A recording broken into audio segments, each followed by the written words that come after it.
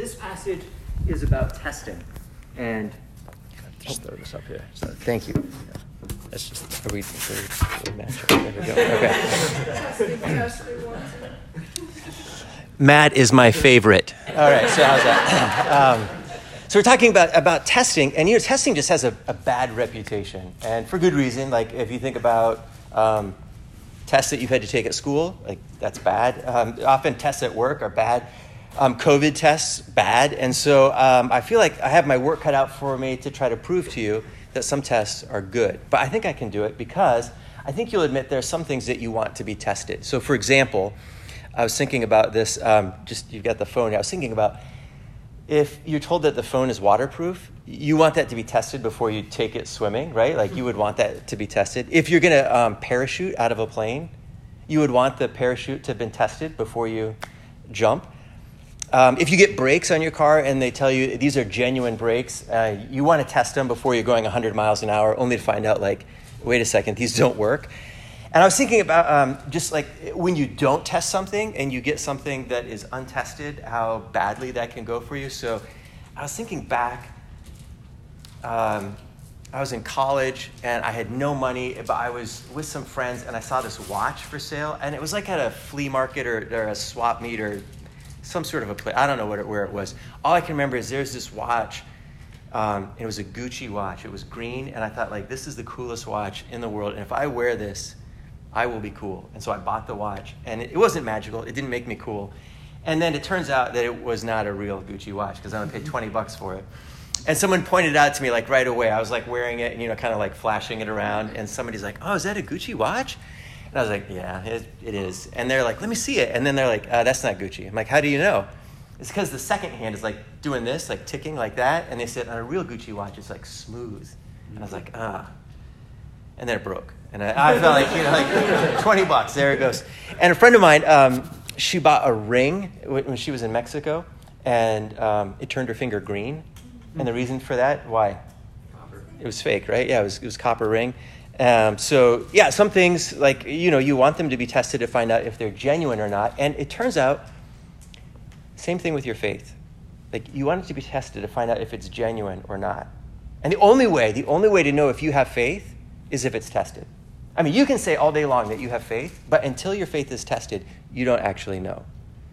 And the reason you want to know whether your faith is genuine or not is because faith is the only thing that gets you to heaven. And in fact, I would say faith is the thing that gets you through life. And there's a reward for having faith that is magnificent, and we'll talk about that in just a minute. I was thinking about one other time, though, that when I was at this park, and there was this guy there who had been drinking a little bit, and he was telling us how he could dunk. And we're like, really? And like, because you don't look like a dunking person. And so finally somebody said, prove it, like, do it. And so he's like, I don't want to show off. But we finally, like, goaded him into it. So he's like, all right. So he takes the ball, and he starts, like, at the far end of the court, and starts running, like, as hard as he can. And we're like, this can't go. And he jumps and did not even hit the net, right? Like, he just, like just totally missed it. And I think what we're looking for is the claim that we have faith. Is that real? And you don't know unless you've been tested in it. And the church is always being tested, always. Like today, the church is being tested. Christians are being tested today to see, in America, for example, if during a time of prosperity, the church will fall asleep. Like it'll have like a faith that lulls it into sleep. Or if during persecution or hardship, the Christian church will shrink and hide, right? And the same thing is true for you personally. You're being tested. And I know you're going to break up into groups later. I'd be really interested in those groups if you would talk with each other. And maybe we'll talk about it now in a little bit. What is it that tests your faith? What is it that you're going through right now that is testing your faith? And one of the things that you can sort of sense is when you're feeling like just discouraged or depressed, when you're feeling like just quitting. Like that's a test, right? When you're feeling like I don't know if Christianity works, like I don't think it's doing what it's supposed to do, and I don't know that I can keep following this anymore. When like things are like your car is breaking down, when just like life is just kind of crashing in on you, and you're saying like I just don't know that this is worth it. That's a test. And so what my argument, and it's the argument from the passage, is that tests are good. And in fact, they're so good that you should rejoice that you're being tested. And okay, I'll try to prove that to you. The passage, that we're going to look at is in 1 Peter. And this is a dense passage. Like I think this is a passage that is, it's going to take some work to sort of digest it. I'm going to try to cut it up with like a knife and a fork and break it into pieces so that you can chew on it.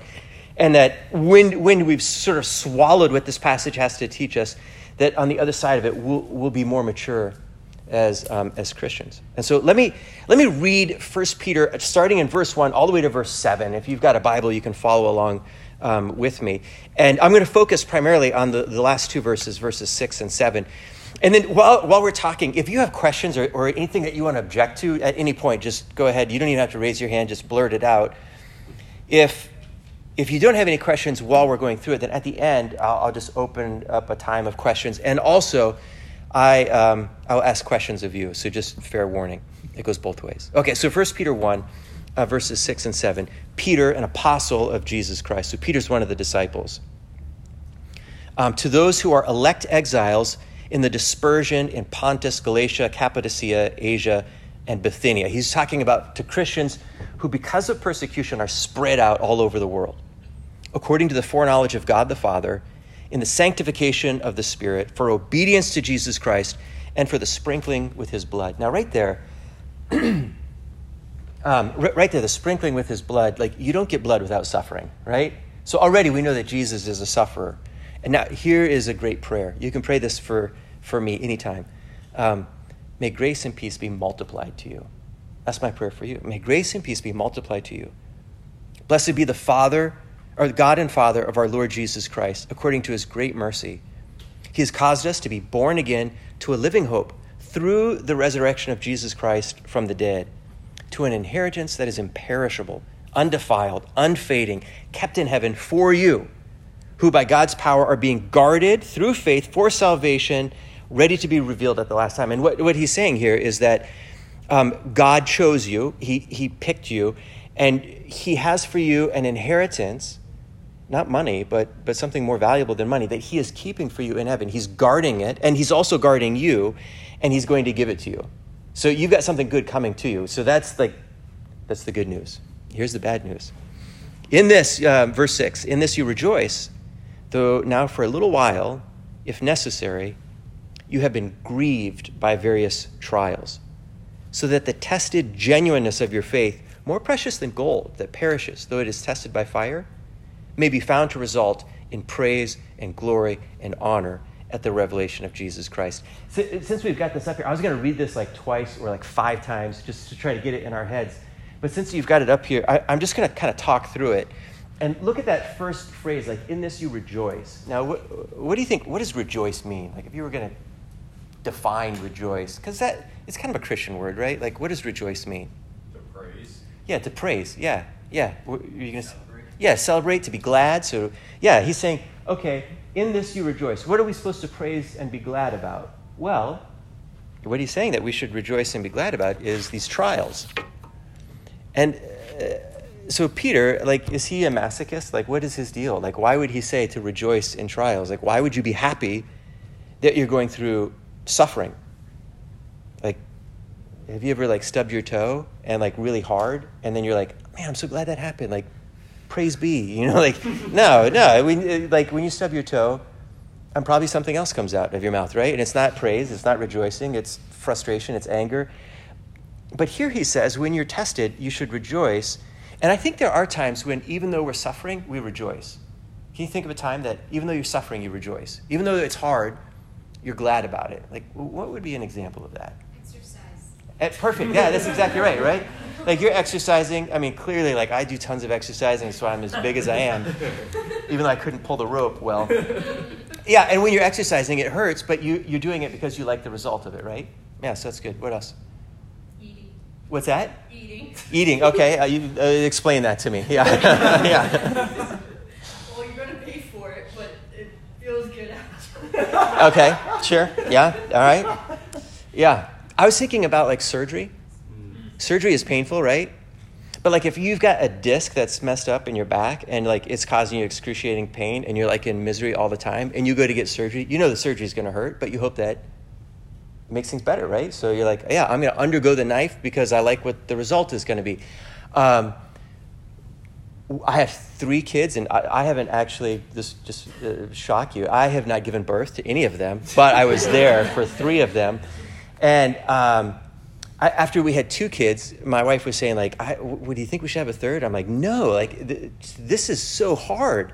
Like, pregnancy and labor, like, so tough.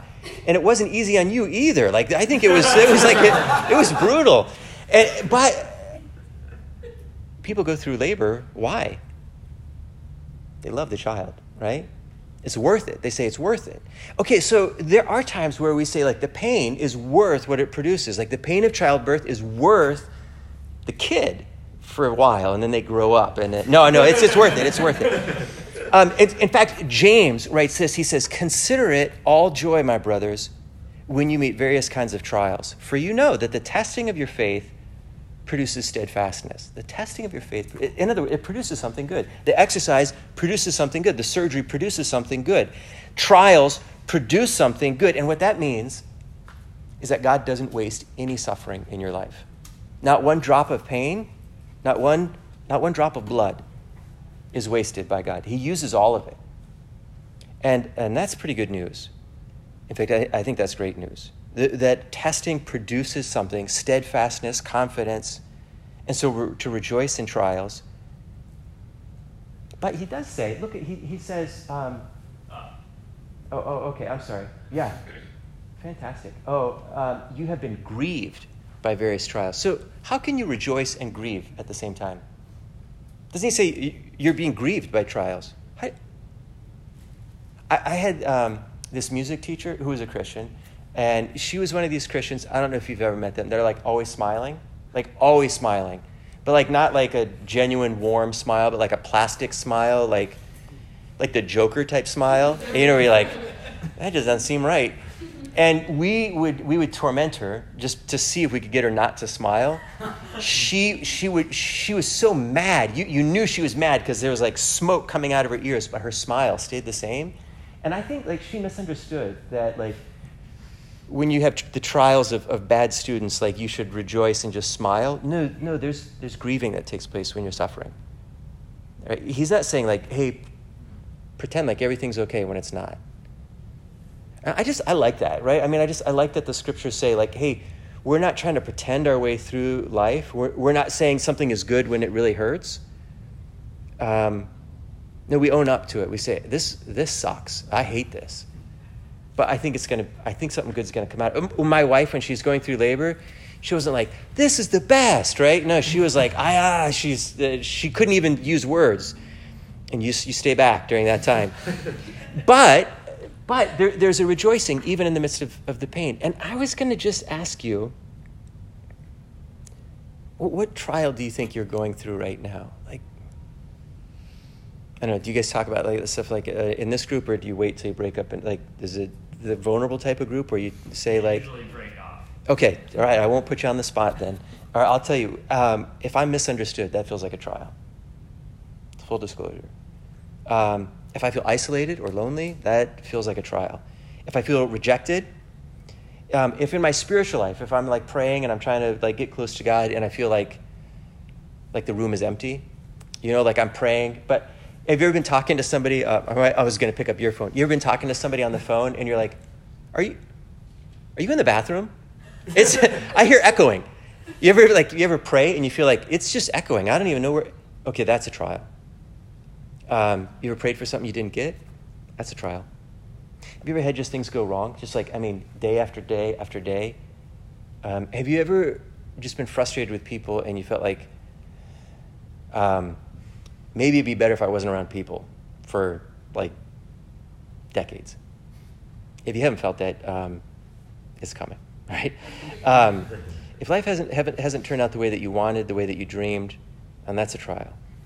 And these trials are grievous. That's just the reality. They grieve us. Our heart is heavy, but even while we're crying, we can be rejoicing that God is using this trial. Okay, so let's talk about that. Let's talk about the testing of the genuineness of your faith. The testing the genuineness of your faith. How do trials test the genuineness of your faith? What do you think? Do you have any guesses on that? How does a trial test the genuineness of your faith? Because if your faith is genuine, you'll remain faithful through the whole thing. That's interesting. So do you feel like, okay, if I'm going through a trial and I have faith, like I'll succeed through it, like I won't fall, I won't I'll stay the course? What do you think? Not if you're not in a close communication with Christ. Yeah. You can't do it on your own. Yeah. I've been thinking about that a lot because, so my experience is that, especially when I was younger, that I'd go through a trial, right? Let's say, hypothetically, let's say I was struggling with a sin. I don't ever struggle with sin, but let's just say hypothetically that I was, right? And I felt like I was like doing the same sin over and over. I'm like, Lord, please help me with this sin. But I still sin. Same one, like over and over again. And then I'm like, man, that's a trial, right? And so then I think, maybe I don't have faith because I keep making the same mistake. Or like I'm going through a hard time, like relationships aren't working out right, and that's a trial. And I pray, Lord, help these relationships work out, and they don't. Did I fail the test then? And let's say I'm part of the problem, right? Like, did I fail the test? I think actually trials are getting at something different. Not success, but the presence of something. Is the faith present there? I was just reading like 2 weeks ago in California. There's this huge problem with pawn shops. And you know what's happening at these pawn shops? People have gotten so clever at replicating gold that they'll bring in like these gold chains. Like think about like big, thick, like wrapper gold chains. Like and they'll be like, my family is sick, and I've got to pawn these chains. They're worth like $15,000, but I'll take $80 at the pawn shop. And the pawn shop's like, they look at it, they're like, it totally looks genuine, and so they make the exchange, and then they find out later actually that it's not. It's so close. Only like professionals with chemicals can test, and they find out like, no, this is just, they painted it. It's painted. And when you go through a test, it's to see if you have faith, not to see if your faith is perfect. Oh, wait, actually, no, that's not true. It's determining whether the faith is pure or not, isn't it? Do you have faith, and is it pure? Now, can you have faith that's impure? What do you think? Think about that for yourself. Like, can I have faith that is like, I don't know a lot about gold, but they have like different carats. Like it's like 14 karat, 24 karat, and like, so is it 24 that's more? Does anybody know? Sounds like it should be. It's certainly more than 14, right? So let's say like 24 is purer, right, than 14. So like if somebody gives you a ring or something, you could look and see like, were they cheap or did they go for the good stuff? Faith, could you have like 14 karat faith versus 24 karat faith? Yeah, what do you think? What's an example of impure faith? Yeah, that's good. Okay. So impure faith, are you ready? Guy comes up to Jesus. He says, my son is sick. If you could heal him. And Jesus says, if I could heal him? Like, you don't think I can heal him? If? I'm telling you, like, Jesus is from New Jersey. If, right? No. Jesus says, if I could heal him. And do you know what the man says? He says this. He says, I believe, help my unbelief. He's saying, I believe, I also unbelieve at the same time. It's mixed. This is like 14 karat gold faith. It's not pure. And does anybody know what Jesus does? I believe, help my unbelief. He's praying for his kid. What does Jesus do? If I remember correctly, he still heals his child and said, go, your faith has healed you? Heals the kid. What do you think that does to his faith? Purifies it?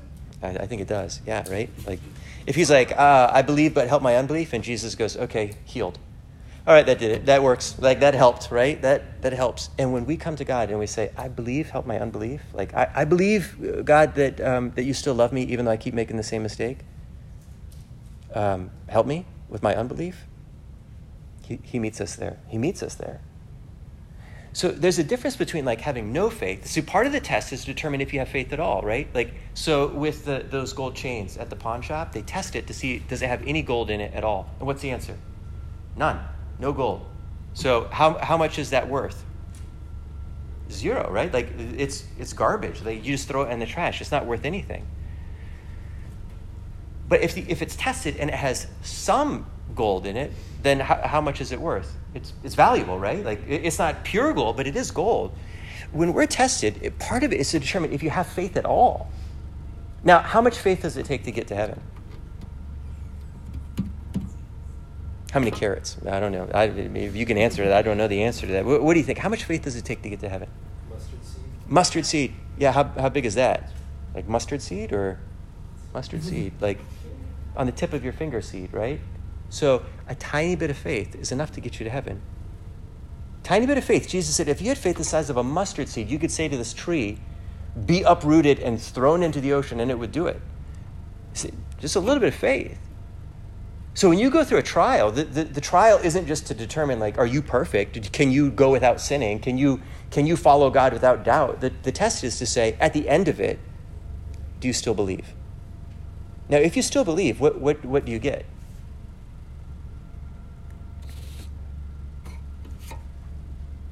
Tested by fire, that it may be found to result in praise, glory, and honor at the revelation of Jesus Christ. If you have faith, even just a little bit of faith, praise, honor, and glory, that comes from God. Sometimes you go through a trial and you fall flat on your face, right? Over and over again. How do you know if you still have faith if you keep falling? What would be the evidence that you still have faith if you're like making the same mistake over and over again? What would be an evidence that you still have faith? Getting back up. And yeah, what does it look like to get back up? Like spiritually, what does it look like to get back up? Repentance. Confession and repentance. So the test is not just, did you go through without sinning? Did you make it through without falling? The test is, when you fell, did you confess and repent? If you confess and repent, what does that prove that you have? You have faith. But if you've never been tested, if you've never gone through a hard time, you can't know if you have faith. I mean, you can think you can. You can be like that guy in the basketball court saying, like, I can dunk, right? I have faith. But until you actually go through a hardship, a trial, you don't know. And so Peter is saying, hey, when you are tested, rejoice. When you're tested, rejoice. Let me just pause there for a second. Any questions? Any pushback? What do you think? Doesn't repentance mean to not do it again? Or is that? Yeah, so I was going to write up there. But so repentance means to turn away from, right? So like if I'm going in this direction, and let's say this is the direction of darkness, right? Like I'm going into something that's dark. It's away from God. And I repent. That I confess it, Lord, I've been lying, right? And I'm sorry about it. And now I turn and I speak truth. That's repentance. But I can say, I lied, I'm sorry, I'm going to speak the truth. I'm speaking the truth. And then I go back and I lie again. And I have to confess again. And then I lie again. And I have to confess and repent again. I mean, my experience as a Christian life is a lot of back and forth. I mean, a lot of back and forth. And our prayer is that there's growth in that, right? But the proof that I have faith is that I keep turning to Christ, not that I keep myself from falling. And are you keeping your eyes on Jesus? That proves that you have faith. And think about these Christians that Peter is writing about. They're being persecuted. They're going through hardship. But if they're holding on to Christ, even if in the middle of the hardship, sometimes they make a mistake. Sometimes they fail to speak up for Jesus. Sometimes they, like Peter, they deny him. But then what does Peter do after he denies Jesus? He repents, right? He confesses. He turns back to Christ again.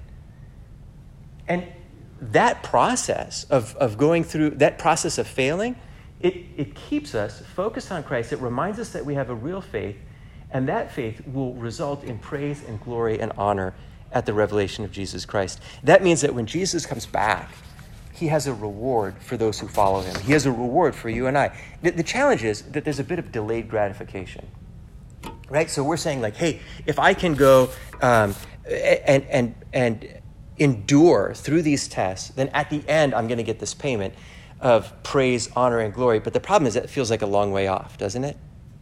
It feels like a long way off. But think about this. If the payment is significant enough, you can wait, right? I was remembering back when I was in college, one spring break, I went home. Well, everybody else went out to Lake Havasu in Arizona, and they were partying. I didn't have any money because I had spent it on this fake Gucci watch, and I went home, and I had to get a job, and I was in Arizona, and it was hot. I mean, super hot outside, and the only job I could get for a week on spring break was a temp job, and so I showed up at this place, and they took me out to the desert, and it was like Breaking Bad. There was like a big metal container with pipes in it, and I had to unload pipes. As we already mentioned, I'm huge, so it was no problem for me, like physically, like with lifting the pipes. But in this building, it was super hot, it was crazy hot. And so I'm carrying pipes out of this thing all day, and I thought I was gonna die. I was so hot, I was so exhausted. I'm sweaty, I'm filthy, and I was getting paid I was minimum wage, which at that time was $4.30 an hour. So after taxes, it was $30, and I spent half of that on a Gatorade on the way home. And I got home, and I was just wiped out, and I was going, I'm not going back. I'm not. Why won't I go? It's just not worth it, right? The money is not worth it. The money is not worth it. But what if they said, hey, you work in this container, and not at the end of the day, but at the end of the month, we'll give you $1 million. What would I do? Yep, I'm all about it, right? I'm all about it. I can do it for $1 million. And what Peter is reminding us of is God's ability to reward us beyond what we can imagine. In fact, do you know what the Bible says? No eye has seen, no mind has conceived what God has in store for those who love him. In other words, God's saying, I'm going to pay you more than you can imagine so you can endure. You can endure right now. Fight through it. Keep your eyes on Jesus. And when Christ returns, he will reward you. So that's that's the goal. That's what's coming up. But I think it's fair to say, well, what do I get now? If I'm going through hardship and trials now, I'm supposed to rejoice now. Well, what benefit do I get now? Here's the benefit: confidence. Confidence that I belong to God. Confidence that he's with me. Shadrach, Meshach, and Abednego in the fiery furnace, right?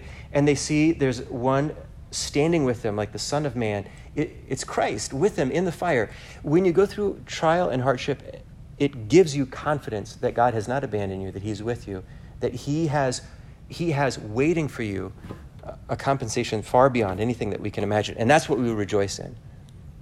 That he's holding on to us, and that it's not our performance that gets us into heaven, it's our faith in Christ. And that's the good news. And so okay, so just total transparency. You probably haven't noticed, but on the news, people are really angry with each other. I don't know if you've seen this. Politics, people are super upset. Some small thing going around called COVID, people are really angry about that. I don't know if you've seen any of this stuff. And some of that spills into the church, and it's hard, right? Christians on both sides of the political spectrum, both sides of the mask spectrum, fighting each other, angry at each other. And we used to worship together and we loved each other, and now we hate each other and we talk bad about each other. We post bad stuff about each other on social media, primarily Facebook. And man, that's terrible, isn't it? I feel like it's terrible. That feels like a big trial to me. How could I rejoice in that? I'm just talking about for me, not for you. This is about me. How can I rejoice in that? We've had lots of people have left the church, other people have left other churches, they're mad. How can I rejoice in that? What do you think? Help me. If following this passage, in this you rejoice, though now for a little while, if necessary. You've been grieved, I've been grieved by various trials, so the genuineness of your faith, more precious than gold, may be found to result in praise and honor and glory in Jesus Christ. Why would I rejoice in this? What's the silver lining? Because it's necessary. Yeah. Why is it? You're absolutely right. It's totally necessary. Why is it necessary? It's separating the sheep from the goats. Yeah. Hardship. It has a dividing effect, right? Brody was in our meeting today, and we're talking about the people who are involved in life groups. Like these are like our small group studies, and he said, people have left the church, but the percentage of people in life groups has gone up. Well, how could that be? Because many of the people who left were not invested. Like they weren't in relationship. Giving has stayed kind of about the same. Why is that? Because many people were not committed. We're never really invested. How would you know that? I wouldn't have known that. I couldn't have known. And in my own life, how is this good? Be brutal with me. How is this good? In my own life, how is this good for me? Growth. What's that? Growth. Yeah. How is it causing me to grow? You're totally right. You have to endure it and choose to do the right thing in the likeness of God. Yeah. I want to just escape and go to a cabin and like wait till things get better. But you're right. You have to endure it. That causes you to grow. Yeah. I think it also shows like a pain in like the Christian family. Yeah. It's clear. Yeah. It shows where there needs to be like healing. And Right. mending. Yeah. So Yeah, it reveals like we thought we were good at loving each other. Turns out we weren't that great at it. So then what? Well, that doesn't mean we don't have faith. That means we have to grow in our love for one another. For me, I can't say like, oh, look how great everything is going, right? I feel good because things are going great at church. No, I have to say, I feel good because Christ is with me, even if things are going badly. You've got those kind of things in your life. You do. Things that are hard, that you're struggling with. And you can cling to Christ. He'll be with you. He won't forsake you. He'll never leave you or forsake you. That's what the scripture says. He loves you more than anybody else has ever loved you. And if you have faith in him, even the size of a mustard seed, he's going to come back for you. He's going to rescue you out of this world, and he's going to bless you. Yeah. And he's going to bless you more than that other group over there. Way more. Yeah. I think another thing is just being able to like keep a family together with both campuses. Like I attend Mount Holly campus. Yeah. Like being able to like keep the family aspect together with both churches, even though it seems like we're like millions of miles away, but we're still being able to like come together as a family. Yeah. Yeah, that's good. I think that's good. I like that. Yeah. Yeah. Any other questions or thoughts? I've run down to the end of my time. So, yeah. There's a question that was asked to me. He said, if God loves us, why didn't he hold back in a way that we wouldn't go through much hardship? Oh, yeah. So I told him that there are a lot of things that you probably don't see in the spiritual world that Sure. we were spared of. Yeah. And that the Bible was a good guidance, and so is the Holy Spirit. But is there anything else that Yeah. I think that's a great answer. I like that. I would say, so on the one hand, like God has protected from some things that probably you're not aware of. But the other is, like, if you become a parent and your child wants to learn how to ride a bike, what do you do? How do you help them learn how to ride a bike? Helmet and knee pads, yeah. And does that keep them from getting injured? That lessens it a little bit, right? But you go alongside of the bike, and at some point, you let go, and what happens to them? They totally wreck. They crash, right? Like, they just like, and they go down. And you allow that to happen. It's not because you don't love your child. It's because that's part of growing and learning. Like, if you wanted your child only to be safe, you would wrap them in bubble wrap, and you'd stick them in the corner of their room, and you wouldn't let them leave. But you let them go out and stub their toe and get in fights on the playground and crash their bikes, because that's how you grow, right? That's how you grow. And so, yeah, the Lord lets us get bumped around. Wouldn't That's how we that be grow. a trial of their own? What's that? Would that be a trial of their own, trying to learn how to ride a bike? Of course Yeah. you fall, but the end effect, you eventually do learn how to ride the bike. Yeah, sure. And but so like every trial God uses. So like if I choose to go to school, and let's say I choose to go to law school, and it's really hard, that's a trial I put myself in. But in the middle of that trial, I do find my faith getting tested. And so, yeah, sure, we can choose our own trials. And I just would say, like, hey, life has plenty of trials in it. You don't need to go looking for extras, right? Yeah. Good. Any other questions or comments? So when it's written, do not say God is testing me when you're in the trial. Yeah. What does that look like when somebody's like, wow, something's really weighing on you? Yeah. You say, well, there is a trial, not that God is testing me in this trial. Yeah. Yeah. I mean, isn't it let no one say when he is tempted, I am tempted by God? I'm trying to think. That's James, right? Yeah. He's saying that God doesn't tempt us, right? Well, I guess just like when you're portraying it to somebody else, so that. Ask the question again. I got mixed up. Like when you're presenting your trial to somebody else, to not be saying, oh well, God is putting this trial before me. Yeah. Because that would be the common thing to want to say. Well, I'm being tested by God, and hopefully this will test my genuineness of my faith. Yeah.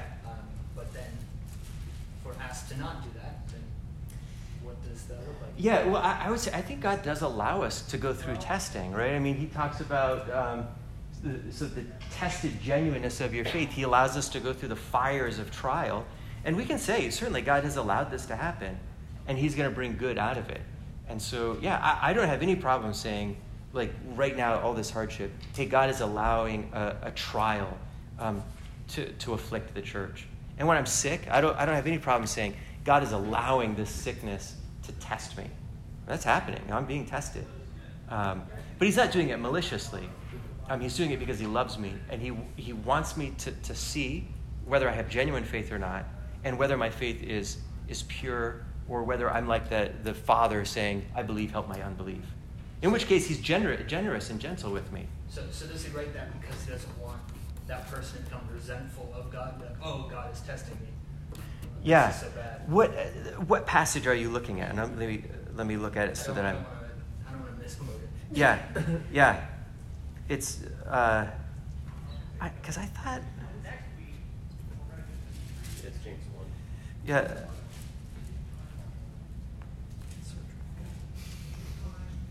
Hold on, I got to get to my... I had a new phone, and I'm trying to figure it out here. James 1:13. Okay. You want to read it to us? James 1:13? When tempted, no one should say God is tempting, for God cannot be tempted by evil, nor does He tempt anyone. Yeah, so there's a difference between being tempted and being tested. Tempting, and that's a great distinction. Tempting is you want to lure somebody to do something wrong, right? Testing is you're checking to see if something is genuine or not.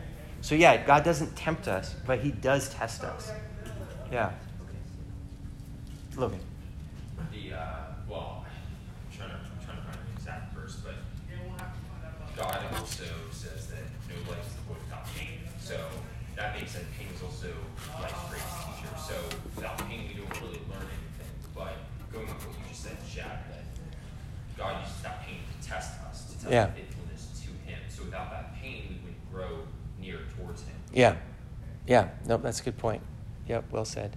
I think it's what James is getting at Jack's question is that, something that God is using to, test us and test our faith is oftentimes the same thing that, the enemy, the adversary, will use to try to make us falter in our faith. Sure. It's like the same thing being used by two different sides for two different ends. And I think the same thing with Jesus being tempted in the wilderness, where it's like, yeah, that was something Jesus had to go through, for prophetic reasons and being the new Israel and everything, but it was also Satan coming in there and trying to cause him to falter.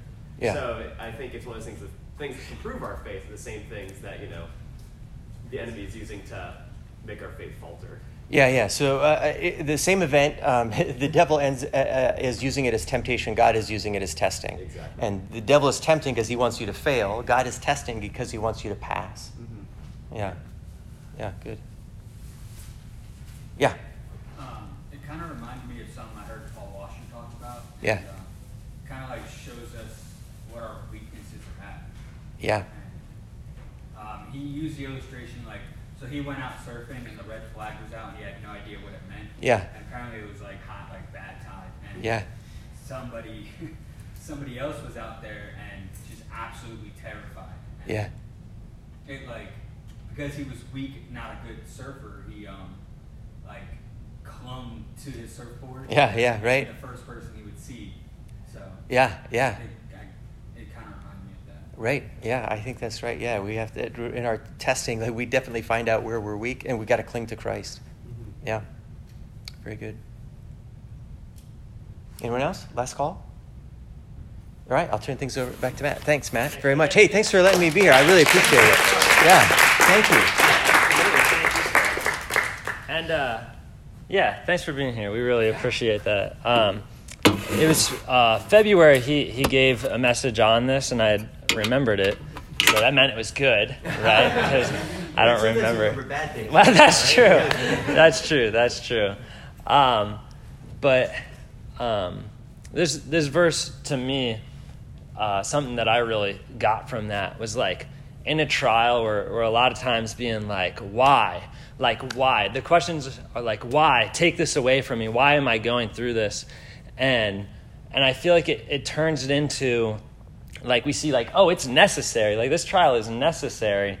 And it turns into, instead of take this away from me being the request, turns it into like, purify my faith, increase my faith, so that you're not going through the trial and getting out on the other side the same as when you went through it, but you're using that necessary test to increase your faith. Shad, if I got your question right, whenever people break up, you want them to talk about what feels like a trial to you, and then what good can come out of that. What trial are you in, and how are you responding to it? Okay. What Good. trial are you in, and how are you responding to it? Great, thank you. So we'll split up. We'll split up into groups of 2 or 3, and then you can answer that question: what trial are you in, and how are you responding to it? Before we do that, does anyone want to pray for Shad for us here tonight? Everybody at once, yeah. Good. No, thanks, John. Dear Heavenly Father, I just thank you for this evening. Just thank you for Shad and his leadership with the church. And I just pray that you continue to give him guidance and the whole staff of the church, that through all these struggling times that we're going through with COVID and politics and the whole church dividing, I just pray that you just give him strength and use your words to make this church a family environment and just a great place to come to learn from you. And just thank you for his word this evening, and that we can all use it in our lives. In your name we pray. Amen. Amen. Thanks, John. Thanks, Pastor Shad. Thank you. You guys can break up into